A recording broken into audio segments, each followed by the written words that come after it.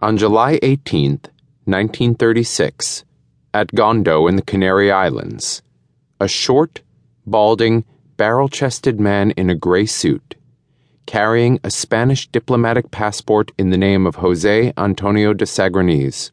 boarded a private seven-seater de Havilland Dragon Rapide aircraft that had arrived at Gondo 3 days previously and had been waiting on the tarmac for him ever since. The plane had been chartered for the substantial sum of £2,000, $156,000 today, anonymously deposited into a special account in Kleinvorts Bank in London,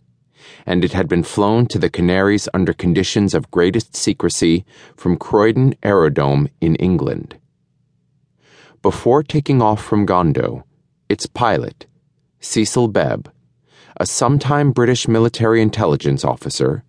had been instructed to make sure of the identity of his passenger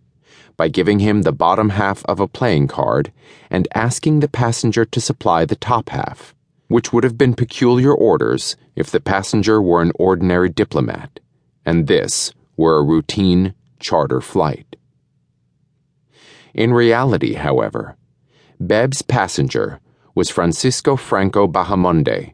at 44, the youngest general in the Spanish army and former commander of the Foreign Legion during the ill-fated Rif Rebellion against Spanish and French rule in Morocco. A vocal critic of his country's 5-month-old socialist government, he had been sequestered in the Canary Islands as the military commandant after being dismissed from his post as military chief of staff. And now, he was on his way from exile in the Canaries, almost 1,000 miles by sea from Spain, to rejoin his old troops in Spanish Morocco and lead them to the mainland as part of a carefully plotted military coup against Spain's democratically elected regime. The republic whose government Franco and his co-conspirators wanted to overthrow had been established only in 1931, when the first free elections in nearly 60 years led to the abdication of King Alfonso XIII. Spain had spent centuries under the control of the landed aristocracy, the Catholic Church, and, more recently, the new industrial oligarchy. In an effort to break that control, the new republic's constitution,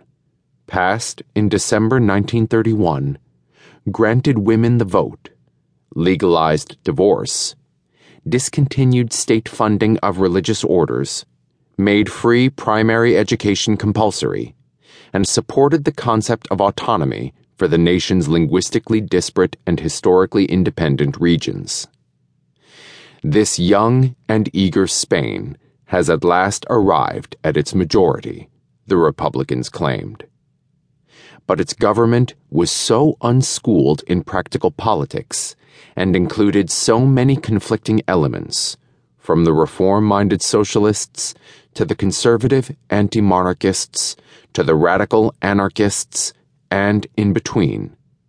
that a unified, consistent approach to Spain's chronic problems of worker disenfranchisement, illiteracy, poverty, and industrial underdevelopment proved impossible to achieve. And the country's vested interests, the army, the holders of the vast estates called latifundias, the mine and factory owners, and the church,